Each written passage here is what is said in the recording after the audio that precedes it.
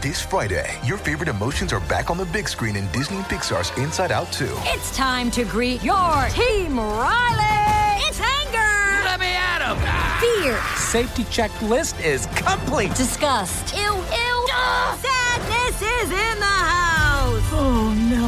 Hello, I'm anxiety. I'm one of Riley's new emotions. Disney and Pixar's Inside Out 2. There's a part 2? We're going! Rated PG. Parental guidance suggested. Only in theaters Friday. Get tickets now. This is the Book Riot Podcast. It's a weekly news and talk show about what's new, cool, and worth talking about in the world of books and reading. Today is Friday, December 9th, 2022. I'm Jeff O'Neill, here with Rebecca Shinsky, coming to you from BookRiot.com. We continue to sort of clear the mechanism of 2022 content. I think you have heard us say that this episode was going to be the best of the rest, but we're switching it up. That's going to be on the Patreon, and this is the books of the year. Not our favorite books, not the best books, but what were the books of the year? And we can maybe get into some semantic discourse about what we mean by that. If you want the best of the rest, in which Rebecca and I talk about underwear, push pop things you put on your face, that's really it. That we talked. No, we talked about some other things. That's on the Patreon patreon.com/BookRiot podcast. But it's books of the year time. Let's spend a minute on what this means. We haven't discussed what this is, though we've done this before, so we kind of know what it is. But what books were the books of the year? If you were going to tell the story of 2022 in books, what book or books would you pick? You can probably tell already some slippage in book of the year to books of the year. I'm tipping my hand about how I'm going about this or how I thought about this. You know, what made waves, what's going to be notable, what sold a whole bunch, what created conversation, controversy, or at least some sort of awareness around a book, because it still is hard to do with books. And what were the books of the year? And so, Rebecca, are you on the same page? Is that how you thought about what wrinkles would you add to that? I thought about pretty much those same things. What was in the zeitgeist? What was a big bestseller? What did people really like? What were sort of emerging surprises, maybe on, I don't know, National Book Awards long lists that gave certain men existential crises? I don't know what you're talking about. I'm fine. I am totally fine. And some of the intersection of pop culture and literary culture moments that we saw this year, along with like books that became surprisingly popular, I think surprising to the publishers in that they sold out and became difficult to find for a period. That's a sign of overperformance when you don't have enough damn copies. Yeah, but those same ideas that you were talking about, books of the year as in, what do we talk about a lot this year? What might we talk about in the future when we look back at 2022? And I think one thing to hang a lantern on about anytime we do a books of the year situation is that some of these are things that are big stories this year and that we might never think about or care about again. Right. Like 5 years from now, we'll be like, what was that book? And 10 years from now, we will not remember why it was a big deal. And that's, I guess, or you will, and you'll be like, oh yeah, that was a huge deal. Right, that was a huge deal. It led to nothing. We don't talk about it anymore. Yeah. Right. And certainly a lot helped along this year by this little app that I don't know if you've heard of it or not, but it's called TikTok. Is that the one where you swipe left or right to initiate romantic overtures with people? Is that No, one? I think it's a metronome. Oh, it's a metronome, yeah. So it's for the flautists out there, they can keep time. Yes, more flautists just the out there, it turns out. This thing turns out very well. Anyway, okay, so we'll get into all that in a minute, but we're going to do our first sponsor break and then talk actual authors and titles. Today's episode is brought to you by Sourcebooks Landmark. From the best-selling author of The 7.5 Deaths of Evelyn Hardcastle comes a new mystery. A fog has swept the planet, killing anyone it touched except for the island where villagers and scientists live in harmony, the villagers content to do what they're told by the scientists. But then one of the beloved scientists is found brutally stabbed to death, and they realize the security system around the island has malfunctioned and has wiped everyone's memories of exactly what happened the night before. So someone on the island is a murderer, and they don't even know it. Best-selling author Stuart Turton is a major voice in the mystery space. The 7.5 Deaths of Evelyn Hardcastle and his second novel, The Devil in the Dark Water, have sold over 450,000 copies and become a TikTok phenomenon. He's received fantastic reviews from best-selling authors in major outlets. Make sure to check out his latest work, The Last Murder at the End of the World. And thanks again to Sourcebooks Landmark for sponsoring this episode. Today's episode is brought to you by World Editions, publisher of Salam Alik by Khaled Al-Asmail. In this unflinching story about Arab masculinity and homoeroticism, Farhat, a Syrian in his early 20s, visits Sibki Park in Damascus, one of the city's most popular cruising areas. There he learns about the hammams, secret meeting places for gay men located throughout the old city. So inside these public baths, the air is thick with the scent of bay laurel soap, and naked men hide in the steam. Ferd faces sometimes violent disapproval from all levels of society, regime, religion, the man in the street, you name it. And yet he manages to find the love he's been seeking just before his world collapses and he's forced to flee. Find out more about Salam Alik by Khaled Al-Asmail, translated from the Arabic by Larry Price, at indiepubs.com/products/salamlik. That's SELAMLIK. And thanks again to World Editions, publisher of Salam Alik by Khaled Al-Asmail, for sponsoring this episode. I'd like to dispense with the elephant in the room. Good. Which is that the story of the year is Colleen Hoover. Yes. Sells, right? And she did have a new book this year. It came out a couple weeks ago. It sold a whole bunch of copies. It's selling okay, not as well as you might think for some. I mean, there was a lot of pent-up demand. It seems like we might be a little on the other side of the Colleen Hoover phenomenon, at least, or maybe it's crested. I don't know what the elevated level is going to be. Again, still 4 of the top 10 best-selling books of the week last week. So that we're coming from such a stratosphere that merely being at the mountaintop feels like a come down. But that's where we are still. But it's a little. It's not when she had 6 or 7 in the middle of the year. I don't think it starts with. You could put Starts With Us as a metonym for all of the Colleen Hoover stuff. But the big story of book sales this year was Colleen Hoover, and it's actually not about her front list. It's about her backlist and the whole thing. So I don't know what to do with that. Should we put it on? If we're building a bookshelf of the year, we have to pick actual titles and take a photo to put on some social media app. Do we put It Ends With Us there as a placeholder, or how would you go about this? How do you think about this? Or did you even think about Colleen Hoover at all in this? Oh, yeah, no, I thought about Colleen Hoover. It ends with, I was going to ask if you wanted to start at the top of the list or the bottom in terms of like the biggest. Well, I'm not sure if the bottom or top. It's just where it's just breathing it. It's just everywhere. Right. And so this was either going to be the first thing or the last thing that I talked about this week. And I went with, like, inside the framework of books of the year, I went with It Ends With Us if I had to pick one, because that was the big book of the Colleen Hoover books this year. It was the one that I saw out in the world the most. You saw it out in the world. People told us stories about it. There were people on planes reading it everywhere. It seems to be the one that got like the book club juice. I think many of them got the book club juice, but that's the one this year. Story would have been different last year. And obviously lots of bleed over into all the other Colleen Hoover books. I really would love some like magical data about how many people who read one Colleen Hoover book read 2, how many people who read 2 read 4. You know, like what does that graph look like? Well, it's like the COVID R number, right? Like, is it R1? It was R1.5 or something like that for these titles. It would be fascinating to see what that was like. But if I had to pick one, I would make it Ends With Us. But I really would just do, like, if we were doing our year in review, what are the stories of the year? Right. I mean, that's just inescapably Colleen Hoover for sure. Which I don't think we have on our docket, actually, the stories of the year. So that's a weird lacuna for us. We usually do that, I think, end of the year, Patreon, getting a little wrapped up and everything else. Maybe we'll come back in January and look back at the year. Yeah, I don't remember when we've had this conversation before ever having a backlist title on this list. No, that's a great point. And I think that I think it's so unusual that it warrants an unusual selection. So I think we put It Ends With Us on. I don't think there's any... Yeah, I mean, I think that's you could right. put It Starts With Us just because it's the front list title if you want to say it had to be new books, but this is our list. And I think we're telling the story of the books of the year, and if it's backlist, so be it. We've just never had that occasion before. Yeah. Because things don't come roaring back like this, even with a big adaptation. I mean, maybe there's a world in which you could have said, if some of the TV adaptations were bigger hits and it brought people awareness of the book and they ripped through them. I don't really think people were doing that, even with like Shadow and Bone last year. Everything else is big enough. Then there's so many adaptations that there's not enough room for people like, oh, that's a book, let me go check that out.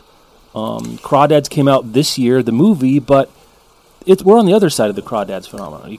It's not one of the books of the year. It was one of the books of last year or 2020. Crawdads was the only other example I was thinking of. It wasn't backlist in the year that it was really big, but it started, like, the wave of that book really started building in November of the year that it came out, and then it was the big book for the following year. So it was one of those rare titles that it was really big in the year that it was not released, but it was still hardcover. It was still front list. I can't remember a time where the thing that was taking over the literary zeitgeist was a book that wasn't new this year or last year. 6 years old. 6 years old. All right. So we're putting It Ends With Us on there. How do you want to go from there? What do you have on your list? Let's just randomly pick some things from the list, I guess. Pick something. One of the ones that I guess I knew it would be popular among bookish folks, but I was surprised to see it kind of go so wide was Tomorrow and Tomorrow and Tomorrow by Gabrielle Zevin.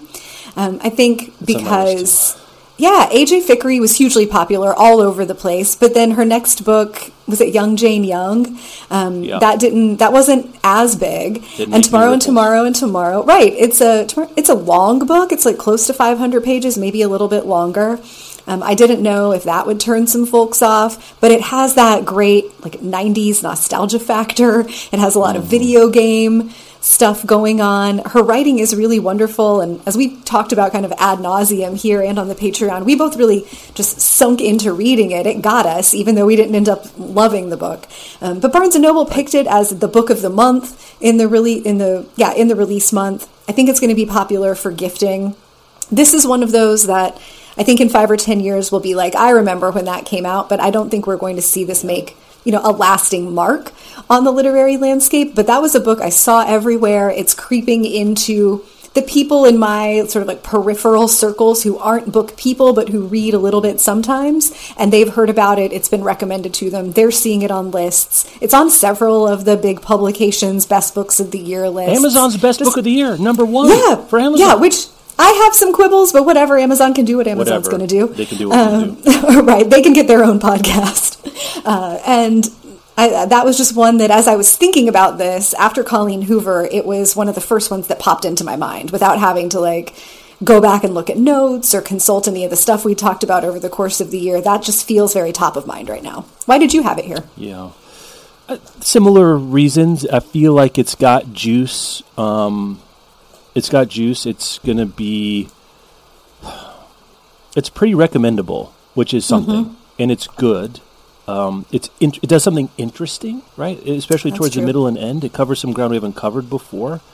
I think there's a world in which maybe we think more fondly of it in the future than we do now because stuff we haven't seen before. It's always possible. But I think it was multiple picks. It's on a bunch of the lists. And then even more than that, the kind of people that pay attention to lists before the lists come out were even reading this. People that we know really like this book. I think it also represents, well, I guess I'm going to do my pick that kind of goes alongside of it of literary genre is now commercial, which is now new, I think. Yeah, it's new. Fascinating. I think it's going to have a really interesting life in paperback. Yeah. I don't know, is it going to become... Story Life of J. Fickery is such a... You don't print unicorns, right? You can't say you're going to get unicorns twice. You can't replicate I'm having a hard that. time coming up with a comp for what this is going to be in 3 or 4 years. So I don't know if that's good or bad. The one I'm going to put I'm going to side along. I think we like this a little bit better than Tomorrow and Tomorrow and Tomorrow, though not as well as it seems like the lists like it. And Publishers Lunch does a thing where they kind of aggregate and score appearances of books in major lists. and then, how many times they appear and where they are on the list. And I don't have it in front of me, largely because I don't want to plagiarize. It's a good list. Go subscribe to Publishers Lunch if it isn't into this kind of thing. But the number one on that list is Our Missing Hearts by Celeste Ng, which I found pretty surprising because we liked it. Our Patreon comments were pretty mixed, I would say at best, which I found interesting. And I haven't seen much. I feel like there's much more. There's more Tomorrow and Tomorrow ripples out there than I've seen with Our Missing Hearts, so it continues to sell pretty well. Maybe it's the Reese Book Club sticker that you get some legs off of that. Again, literary genre, it's selling pretty well. It's good. Neither of these blew our mind, and I really want something to blow my mind. If I'm putting it on the top of my list or in my top 5, these are really good books.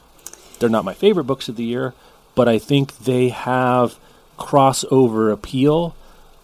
Celeste Ng went outside of her comfort zone, but I'm not sure that it's a really challenging book in a way that I want a challenge something like this to be. Like, it's not Claire in the Sun, which is challenging in a lot of interesting ways. This one is, look, fascism is bad. Okay, yeah, good. Let's work through this. And discrimination against Asian Americans is a huge topic. I'm really glad she chose to put that in the front and center. But beyond that, I didn't know that we were really covering new ground in a lot of different ways. That was very, very good. And Tomorrow, I think even for my money, maybe felt even more different. It's more towards Candy House, which is what I would pick in this slot for literary, experimental, commercial fiction. It's weird that Jennifer Egan is commercial fiction, actually. But that's what I'm looking for. I want to really push out there. These are both comfortable enough for book clubs to pick up, and that's why they sell like they do versus other things. But that's where I am. So Our Missing Hearts by Celeste Ng is on my list for book club. I also had that on my list, and I was thinking about how I'm not surprised to not have seen it, I think, as many places as I saw the first 2 Celeste Ng books, or as much buzz, because it is, I 100% agree with like all of your critical analysis there. It's not as challenging as I want a big book of the year to be, but I do think it is more progressive and it is explicitly more political than her first 2, and that is going to be challenging to a certain subsection of her readers, and it will turn a certain subsection of them off and just, have less conversation and fewer sales maybe than those first 2, because there's a barrier to entry there. You have to be open to these ideas and willing to read about them. And we just know that some people aren't. I felt like watching the media around Our Missing Hearts, I was seeing more about Celeste Ng than I was about the book, which I'm down for. I really like her. She's interesting and smart and has a lot of perspective. They did a great job. Her publisher, I think it's Riverhead, did a great job with her tour. Like, she was on big mainstream podcasts, stuff that isn't explicitly bookish, but is just a popular show that has a bajillion listeners. I was really glad to see that. I would like more people to be aware of Celeste Ng, but it was really interesting to me that it felt like the story was more Celeste Ng than it was about the book, and I think it might be because the subject matter is going to turn off some readers. And I guess a meta note is none of the books on my list this year really are big challenging books in the way that I want a book of the year to be. But I think that's a function of, like, you can't be big and challenging. It's very rare to be big and challenging and also super popular. You can be, like, I think maybe The Underground Railroad is the last time we saw that. It's pretty uncommon for a book that's challenging in the terms of like literary craft and subject matter to break through in a popular culture, super bestseller, everybody's talking about it, and then you're going to get an impressive adaptation kind of way. Yeah. I did a similar thing, like thinking what books that were kind of meet my I got to do a little work that I like, it feels good to work on them. That would be books of the year contenders. Like, just trying to think back, even the last 20 years. If you go all the way back, probably Paradise in 90, was that 2000, 98, 2000? I can't remember which. Oh, yeah, it was 2000, the Toni Morrison. I think it had just come out when I was taking that course on her in college. Yeah, so right around there. That's the first one. I mean, I was just old enough to even pay attention to things. I think The Road would have fit that. It's a page-turner, but it's very difficult, and it has its own stylistic, and even the end is difficult and challenging in its own way. And I think Goon Squad, to bring up Egan again, that would have been agree. a book of the year when that came out, and that's a difficult book. It's not as hard as, I don't know, something else. It's not art writing, experimental writing. Well, it is, but it's not Ulysses, let's put it that way. But it's pretty interesting, and it really pushes the boundaries. And Candy House does the same thing, but Candy House did not have the wider discourse around it than as Goon Squad does. And maybe it's because people knew Goon Squad exists, and you and I talked about this. Is it that different from Goon Squad? Yes and no, which means kind of no, right? If that's the answer to that question. Yeah, I had that. I was thinking about that too. So far we got Tomorrow, Our Missing Hearts, and It Ends With Us. Do you have any more fiction on your list? Yeah. I've got 2 more fiction titles. I have, What do you have 1, next? 2... I have 3 more fiction. Okay. Can I guess what we might have in common next? Sure, yeah. Did you end up with Lessons in Chemistry? I did. On your, yeah. Okay. Talk about I'm surprised too. It's, it was Barnes and Noble Booksellers Book of the Year. I've seen it on several end of year lists. I think it's continuing to sell pretty well. I do think it's helped along by a really fun cover. Like, that's a book that will call to you. It makes it seem easier to approach. I agree. It does. I think that's important. Yeah. It looks lighter and fluffier than it is. It's kind of a callback to like the Where'd You Go Bernadette cover, and several other trends that we've seen. Yeah. It's as we've talked about here and on the Patreon, the subject matter is tricky, and a big piece of it, like, it's a very explicitly feminist story about a woman who had to give up her career in science because she was sexually harassed and assaulted by coworkers, and it was the 70s. It was early on in women starting to gain traction in that area of academic life and public life. Feminism has come a long way since then, and obviously we have a long way to go. But I was really surprised by reading it. It was one of the more fun and not because it was fluffy, but fun just because it was different what she does in there. And you and I had a conversation that was like, what is this book? How do you talk about the genre of this book? How would you try to pitch this to someone? Because she's doing things like there are chapters from the dog's perspective, and it doesn't seem gimmicky. It just makes sense in the way that she's writing it. We get her at work. It's just very believable, the things that happen to her, even though they're kind of unbelievable outcomes for most people in their lives. I thought it was a really good book, a fun work of fiction that had some teeth. It had some substance. It had a lot to say, and I felt like Bonnie Garmus was really clever in how she sort of snuck that in. She snuck a lot of good, important stuff into a package that looks like, just pick this up and read it on the beach while you're drinking something pink with an umbrella in it. Yeah. And I really respect and love that when authors do it, when they're like. And I think that implies a lot of trust for the reader that, you might be picking this up thinking you're going to get something light and fluffy, and I'm actually going to present you with some stuff that is real life, but hard, and we're going to make it fun along the way, so let's go do it. It's a bunch of hard bells to ring all at the same time, and I thought she did a really nice job.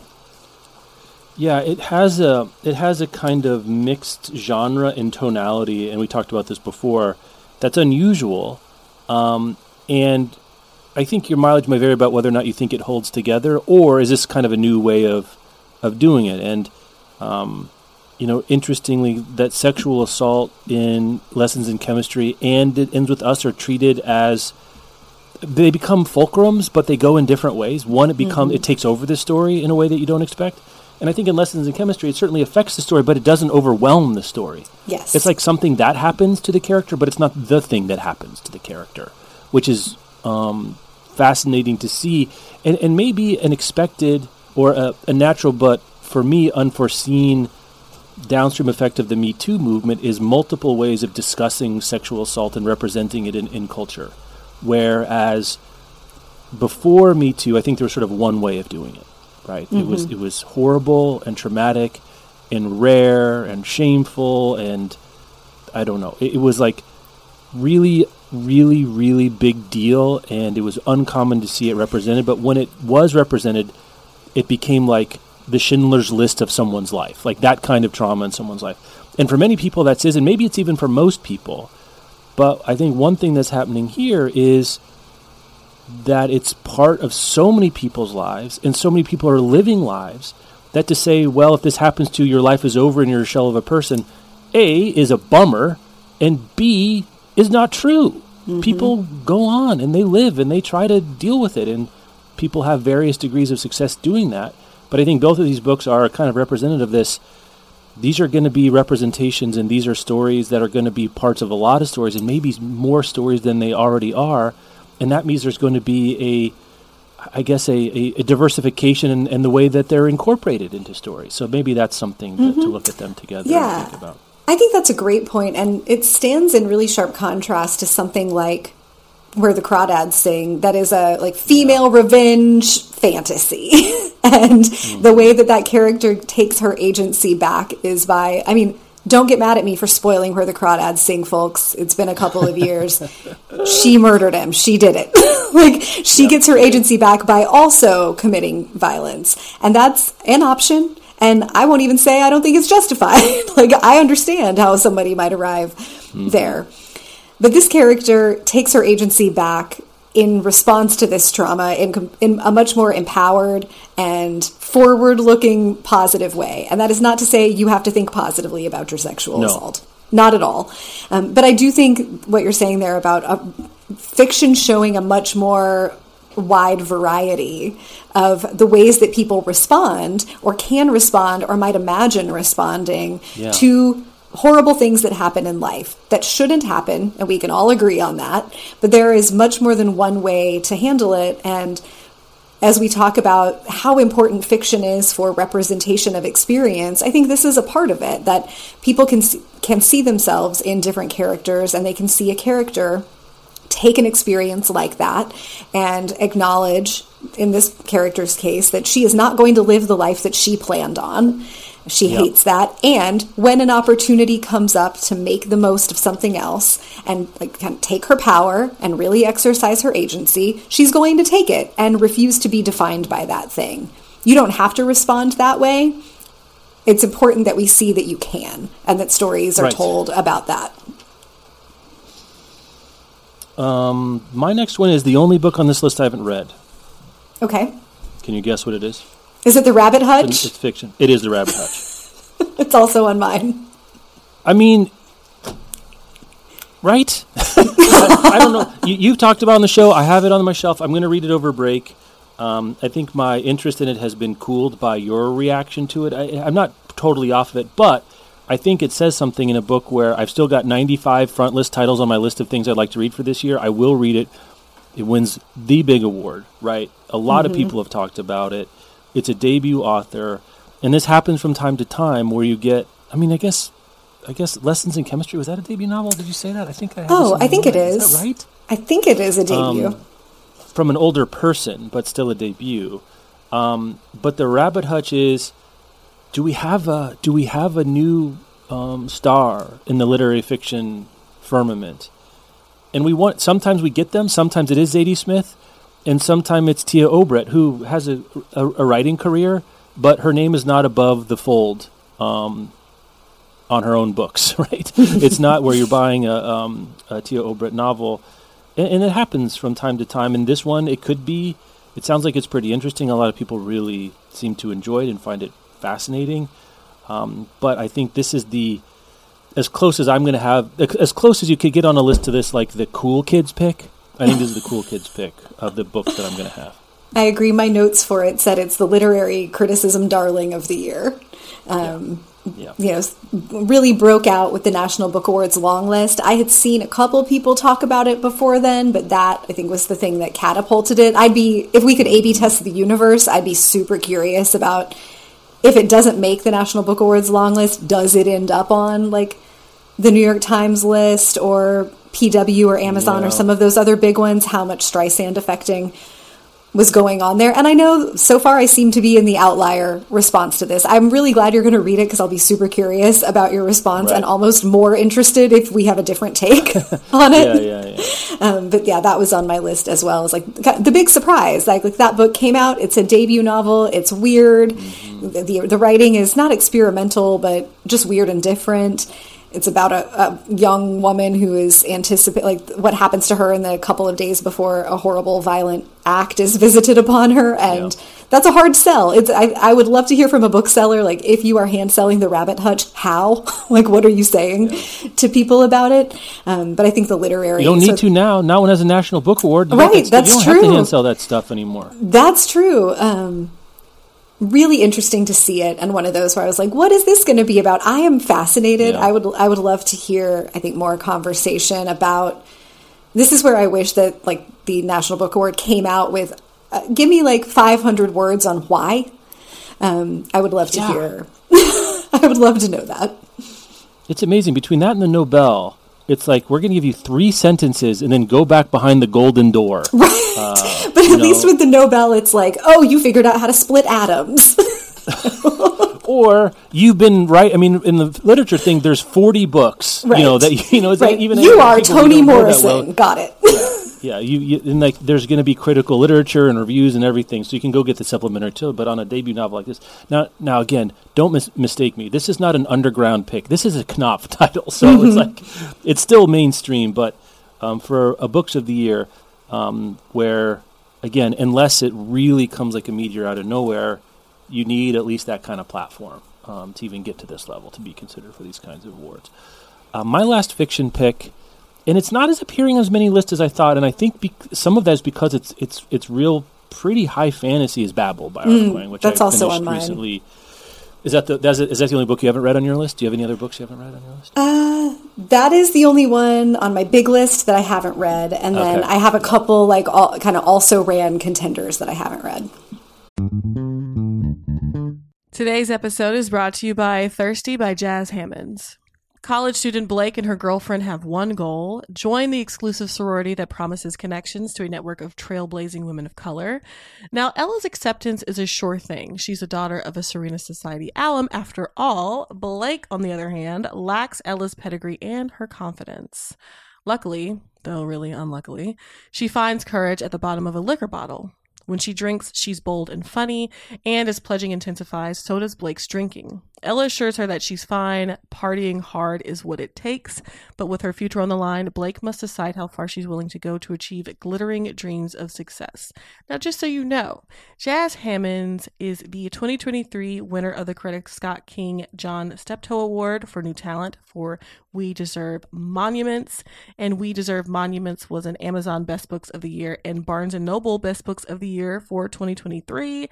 So suffice to say, y'all should check this new one out. Thanks again to Thirsty by Jazz Hammonds for sponsoring this episode. Today's episode is brought to you by Bloom Books. Diana Dixon has a busy summer and no time for tall, gorgeous hockey player Shane's shenanigans. Because you know what? If they shenan once, they'll shenan again. So she thinks she knows exactly who he is when he moves into her apartment building. But turns out Shane's sick of hookups and tired of being on the rebound after his long-term girlfriend called it quits. But when his ex comes back into the picture, he needs a plan. And who better to play his new girlfriend than his sassy new neighbor? So a fake relationship might be perfect for Diana's own ex issues, but Diana is used to living by the rules. Will she learn that when it comes to love, rules are meant to be broken? Make sure to check out The Dixon Rule by Elle Kennedy. Elle Kennedy is a New York Times and USA Today bestselling author with over 1 million copies of her books sold. So this is going to be another banger, y'all. Make sure to check it out. And thanks again to Bloom Books for sponsoring this episode. Yeah. This is the one I think, well, maybe there's another one we were referring to when we were talking about you outkicked your coverage in terms of the print run, the demand for it.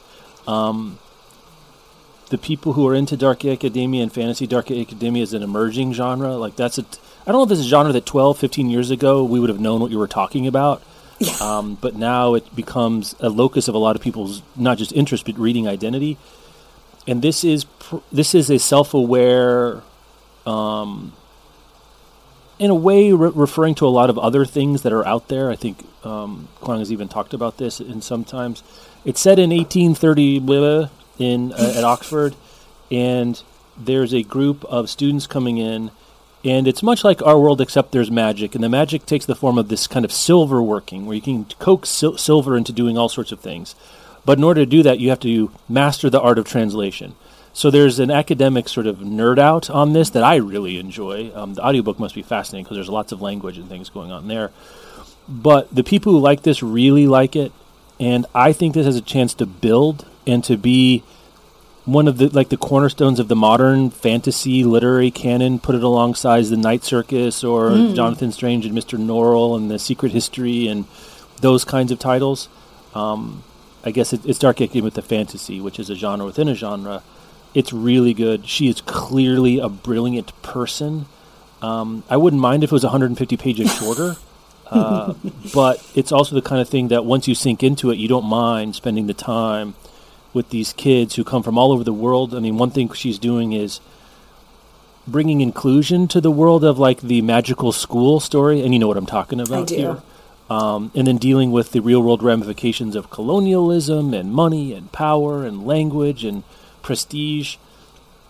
It's enchanting,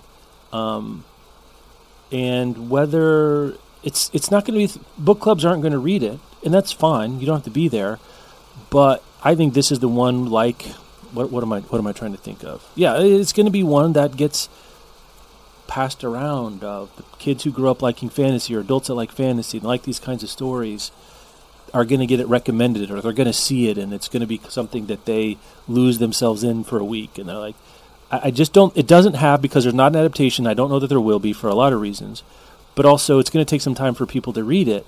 You can't refer to it in fantasy circles yet, and people know. You can't say like silver, like it's like in silver working. It's like you can't do that yet. Maybe someday you will be able to. But it's the closest thing I have to a genre pick. I think it's the only genre pick. I mean, outside of like fiction, nonfiction. Everything else is pretty mainstream. I guess It Ends With Us is technically romance, but we've now transmogrified into something beyond our mere mortal genre classifications with Colleen Hoover books. Yeah, I had Babel on the list because big surprise to anybody when a fantasy novel is selling so well that you can't keep it on the shelves, and it's not like with George R.R. Martin on the cover of it.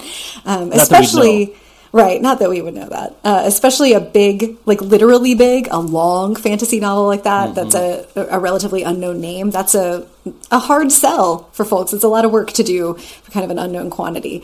So I'm really glad to hear. I was really glad when you read it and we were like, yes, the buzz is real. The hype is true. It is. This is a great book. And I hope that we'll continue to see that. I think those books often do better in paperback than they did in hardcover and can have a much longer life. And since everything gets adapted, or the working assumption should be it will get adapted at some point, because that's just the world we live in now. That might be interesting. Not a Foreign Peak adaptation. I don't know. This could be a casualty of like, this would be a really expensive to make. Or at least in the modern, maybe if you went back something like the Discovery of Witches / The Magician series, right? Those are like the lower dollar amount. Maybe you could do it that way, but it's period, right? So you're gonna have to have all these 18 horses. When you get horses and carriages, I think your budget, and then magic. I mean, have fun with that. How much the BBC adaptation of Jonathan Strange and Mr. Norrell was, because that was kind of like middle big TV. Yeah. You know, it was pre-peak adaptation. It was actually kind of early in the adaptation. Yeah, it was, and I really liked that series. But it is in so much as like a magical story like that could be a drawing room story. They kind of turned it into a drawing room story. That's true. Which I think you would have a hard time doing. Sounds like you can't. Oxford do it with itself is so much 1830s Oxford is such a character itself. I mean, you can do whatever you want. You can make a bad version of whatever you want, but to do it well, that sense of place, you would really need to do. Maybe they can borrow the Enola Holmes sets, which are amazing, and just repurpose them. That would be fun. See, HBO passes the same actors around between all their series. I don't know why Netflix can't just share sets with everybody. I mean, sure. I mean, maybe Netflix will do it, and they can use some of their sets. That's great. I don't even think I said this at the top. I only have 8 books. I didn't try to stretch it to 10. I sort of stopped and I was like, I need to make a case for something. So that's all my fiction. I have 2 nonfiction. I'm done, Rebecca. So what else do you want to do? Do you have any other fiction left? I have 1 nonfiction, and then I am going to be interested in what your other nonfiction is and whether it's going to make me be like, oh, that was obvious. How did I not remember? Well, maybe it's the stretch for. I mean, we can talk about that. Let's wrap up your fiction. We'll move All on right. to Well, no. So I've done my fictions. I have the last one I've done. We've been through 6 titles, and I have talked about all my fictions. I have one nonfiction, and that's my last book left, and it is "I'm Glad My Mom Died" by Jeanette McCurdy. The other big surprise of the year, I think, surprise to the publisher, it was thanks to TikTok that it went so big so quickly, and they couldn't keep up with printing them. I think now you can find this. The audiobook became really popular. I listened to it on audio. I get it. Like, it was eyes emoji the whole time. Eyebrows all the way up. Oh my God, this woman's mother was bananas. Like, she could have called it, "You think your mom's crazy?" Like, it was, stage mom to the nth degree, and just abusive parent that didn't realize.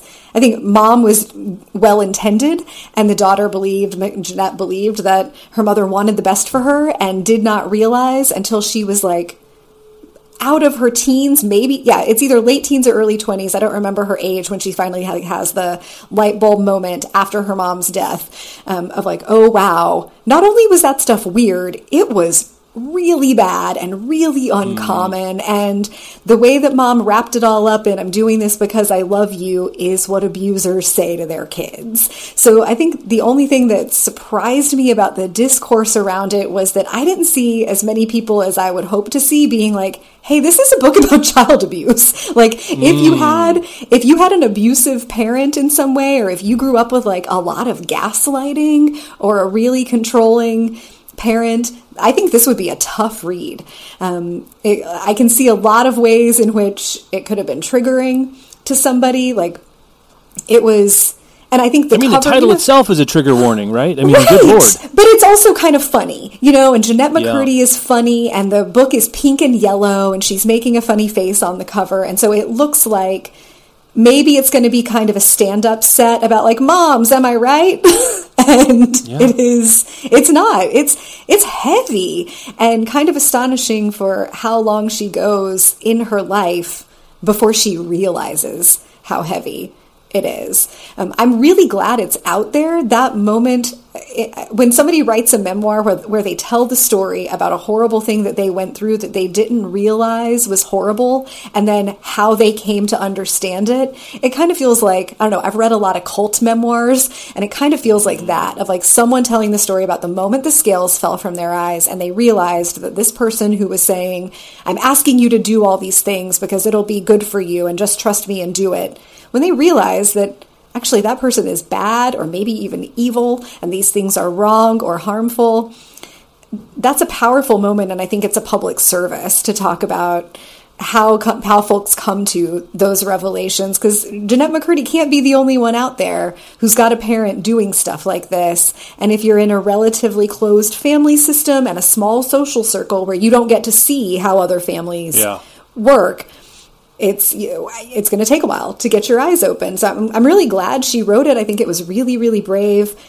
I can't say I enjoyed listening to it because I just spent the whole time being like, "Oh, honey," "Oh my God." Poor kid. Yeah, you poor kid. Oh my God. That was so much and for so long. And she writes about it so matter-of-factly, I think because she experienced it matter-of-factly until she finally realized it wasn't good, which does make it pretty different from some of the other "I had a bad parent" memoirs, because those often come wrapped in from the start you can tell this person's been in therapy for a while, they've done their work around this, they could feel in the moment that this thing was bad and wrong, and they just didn't know how to get away from their family, or they knew that it was dangerous to them to push against it. And she's so caught up in it and so sheltered because of her family life and her career that it takes a really long time to see it. And I just had wow, it's tough. She had a tough life. It's a tough book for just kind of how extensive the stuff is. And really, this is a book about a person who was abused for 18 years. And maybe we maybe we include that into an evolving theory of the sort of, normalization is not the right word, but the destigmatizing? Is it even? It's somewhat Yeah, different. It's like I got to think of a word, but nuancing. the process of incorporating these stories into different tones, different genres, different times, different placements, and this is we've seen stories like this of being abused, right, as a kid, but the cover would be a lot different. It would have a different story. It'd have much more of a somber backdrop for and this is another way of saying, trying to talk about these things that is so common in the full expression of people's experiences of them. And this is another entry into that, and I think that's super fascinating. I was trying to play this game.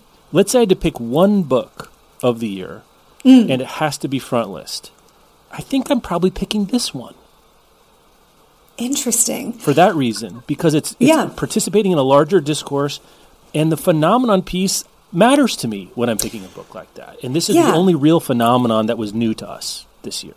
Yeah, this feels new in the way that the phenomenon around the Glass Castle felt new when it came out all those many years ago now by Jeanette Walls, and that really paved the way for Educated by Tara Westover.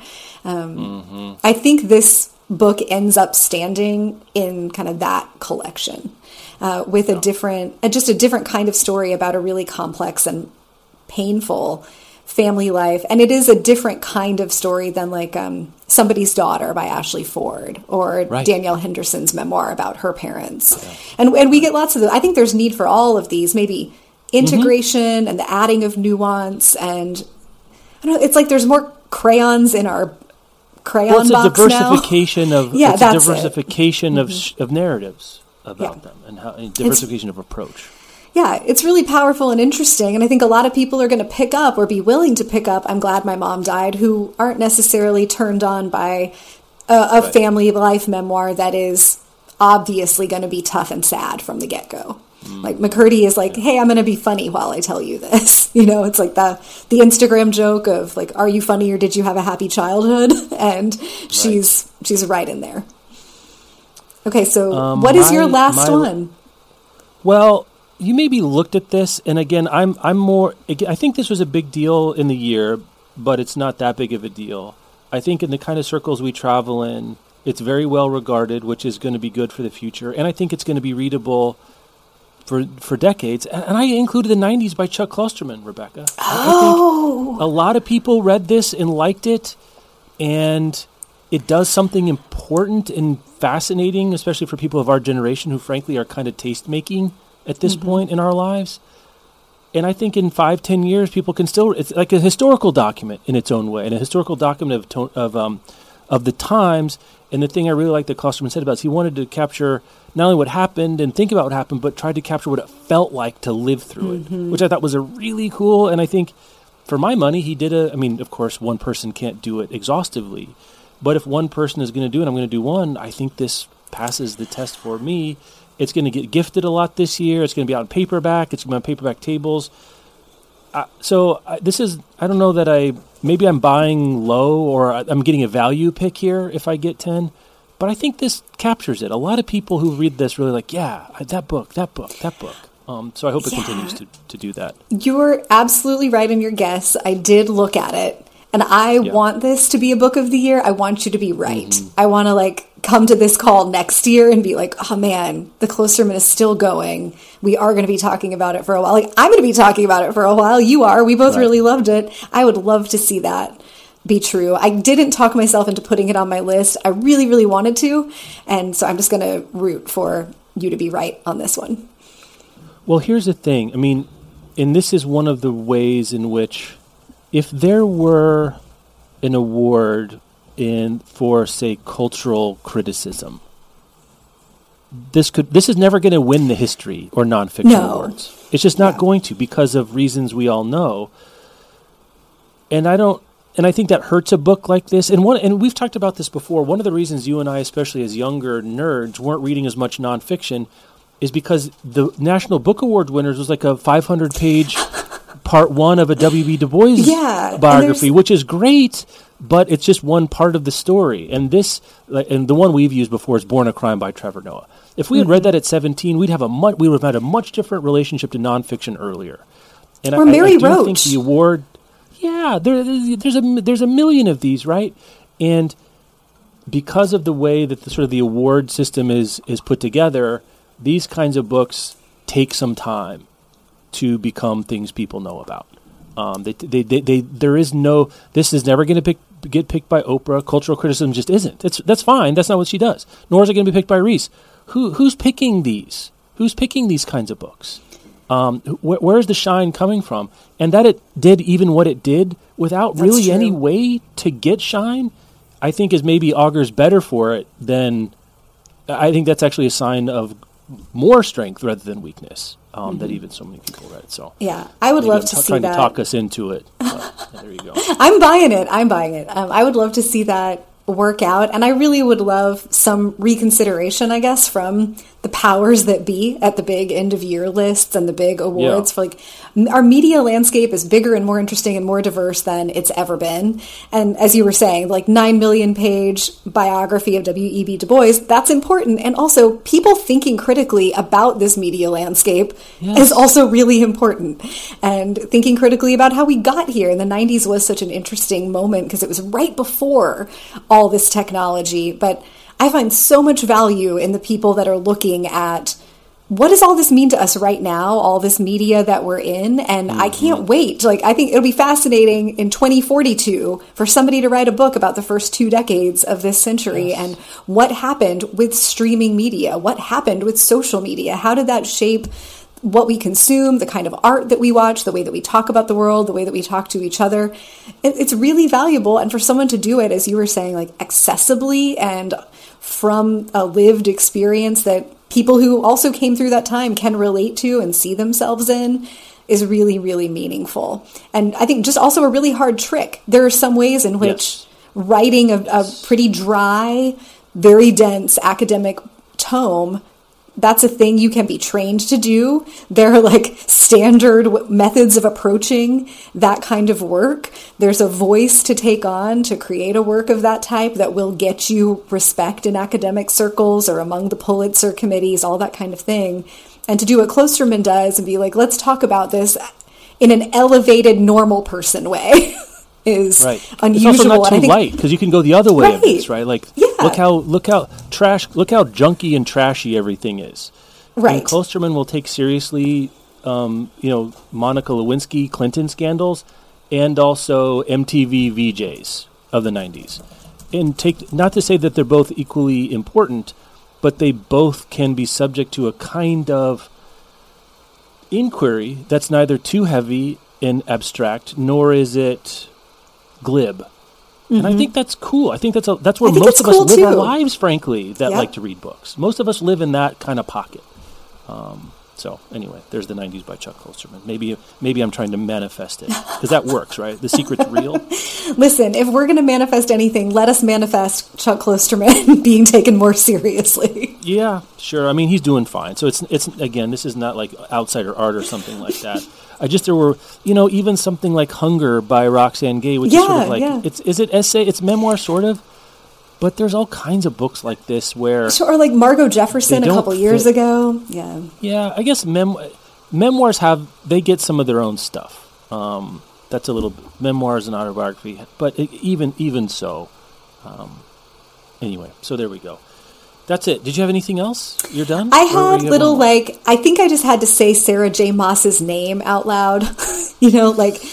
The book itself wasn't really a story of the year. The Crown of Thorns? I don't know. Something with Thorns and Roses. That's the series. I don't know. There was a new installment this year. I think us not knowing it is all I need to do to wave it away. Right. But just big on TikTok. Also, she got banned in a bunch of places or attempted bans in a bunch of places. Sarah J. Maas was in the water this year. Did not break through to my real list of books of the year, but I felt like I just needed to say her name and acknowledge that some stuff went on with her here. I was trying to look for any other sort of like dark horse candidates. I was having a hard time. I mean, unfortunately, I couldn't even... The Sea of Tranquility, To Paradise, Candy House, Troika, which I am so glad to have had this year. Mm-hmm. I don't think any of them I can do right now.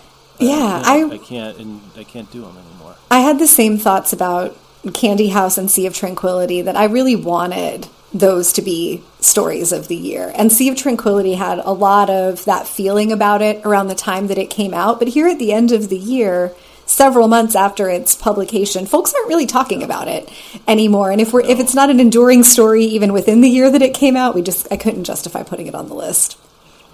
A couple others that I looked at. I think you have queued up The Maid. Did you read it on the flight? I did. I read it on the flight, yes. Let's talk about that real quick because it was on Amazon's Best Books of the Year. It came out early. I was looking at the reviews just to get some sense of, because you're not going to know sales, 51,000 reviews, more than Book Lovers by Emily Henry, which I also kind of stared at for this list. And it was also the Goodreads Choice Award winner for Best Mystery Thriller, which is a popular genre. So I think there's a case for The Maid, except that I'm not sure genre fiction like this, I'm not sure it adds up to very much historically. Yeah. You know, I mean, what did you think of The Maid, Rebecca? I guess while we do 2 It minutes. was, for me, a perfect plane read. See? There you go. Good job, me. Yeah, good job you. You've nailed it on my plane reads a couple times this year, so you get to keep that job. It was, just a interesting, suspensey thriller, not super violent, so I know there's a big market for that, and I wonder if that is some of what's going on with its popularity. I've seen some interesting criticism around the way that Nita Prose represents or presents the narrator, who we are given to believe is neurodivergent, but there's not a label given to it, but she talks about herself with an understanding that she doesn't experience the world and communication and interpersonal interactions in the same way that typical people do. She knows this about herself, and she hears other people comment on it. And so there are some, I think, valid and interesting criticisms from the Own Voices community around neurodivergence there. I also really understand why it was super popular. An interesting voice, a not very violent mystery, kind of a different take, and she's easy to root for. Yep. Yeah. Again, I'm not sure it adds up to much. Is it the beginning of a great career for Nita Prose? Maybe. I think this is a hard one to do again. I don't know if you go back to this particular well. I do not look forward to the adaptation of this and the casting and all of the discussions about how you're going to do that, but that's not my problem, except I hope people are careful and treat this carefully. I guess we should be clear for those interested. This is not a Rain Man, Forrest Gump representation. Right. Whatever else it is, it's not that. I think I've seen both sides. It's hard to know these days at all, really, what kind of you can get. Does one Own Voices or 2 or 3 Own Voices criticism mean something? And then there's other people in that community saying, actually, you know what, this is kind of whatever. And, there's something to do.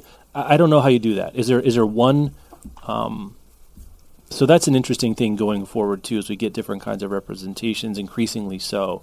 But it's something to be aware of. And if you're sensitive to that, I haven't seen a good piece on it, by the way. I don't really count tweets anymore. I would give me an essay. What is the Slate essay or wherever else that might be? I don't think we have one on Book Riot. I don't think it's written about it quite in those ways for us. But it's pretty important, I think, to make a case either way and have a multiple perspectives on something like this, because even this amount of talking about it for us suggests that maybe it does deserve a place on this, because kind of like Lessons in Chemistry, it's taking something sort of familiar and doing something pretty unfamiliar with it, and people are really responding to that. Yeah. So that was my other took a hard look at it. Yeah, I think that's an interesting one to consider for this as well. Anything you're surprised we're not talking about? We got to run here in a minute. Anything you're surprised that didn't end up? I mentioned the Troika. I couldn't believe that any one of those cut through. Yeah, not in particular titles. It's kind of notable that there's not a big business or self-help book on here. I was looking for that. Atomic Habits is still dominating, so nothing new has maybe taken we should have done place. that. I mean, in the Colleen Hoover world, that thing still is sucking up all the oxygen for people who are on the Delta shuttle from LaGuardia to JFK to Dulles or whatever. Yeah, interesting to see. All right, an Rebecca. Interesting year. Well, those are the books of the year. Always interesting. We'll talk to you later. If we missed anything, shoot us an email, podcast@bookriot.com, or something to consider. I'm especially interested in the things you thought were going to, if you would have bet at the beginning of the year, things you would have thought. I didn't go back and look at our drafts, but I didn't really think of anything. I did stare at Book Lovers, kind of to represent that. I thought about that one too. Both Emily Henry, but that genre of really the ascendance of commercial romance. But again, this is not going in a time capsule for scholars of the future to open up. But the internet is forever, so they could listen to this if they'd like. As always, you can find everything we talked about in this and other episodes of Book Riot Podcast, bookriot.com/listen. And we'll be back with something else next week. What are we wrapping up with? Do you remember off the top of your head? Let me tell you, and I have that on the calendar. We are actually doing a year in review next week. So surprise! Oh, well, there it is. Okay, there we go. We were doing the year in review. And I think there was a breaking story this week that might make it. So that's what you call a tease. Mm-hmm. A breaking story this morning, if you're paying attention to the bookish internet. Thank you, Rebecca, as always. Yeah, have a good one.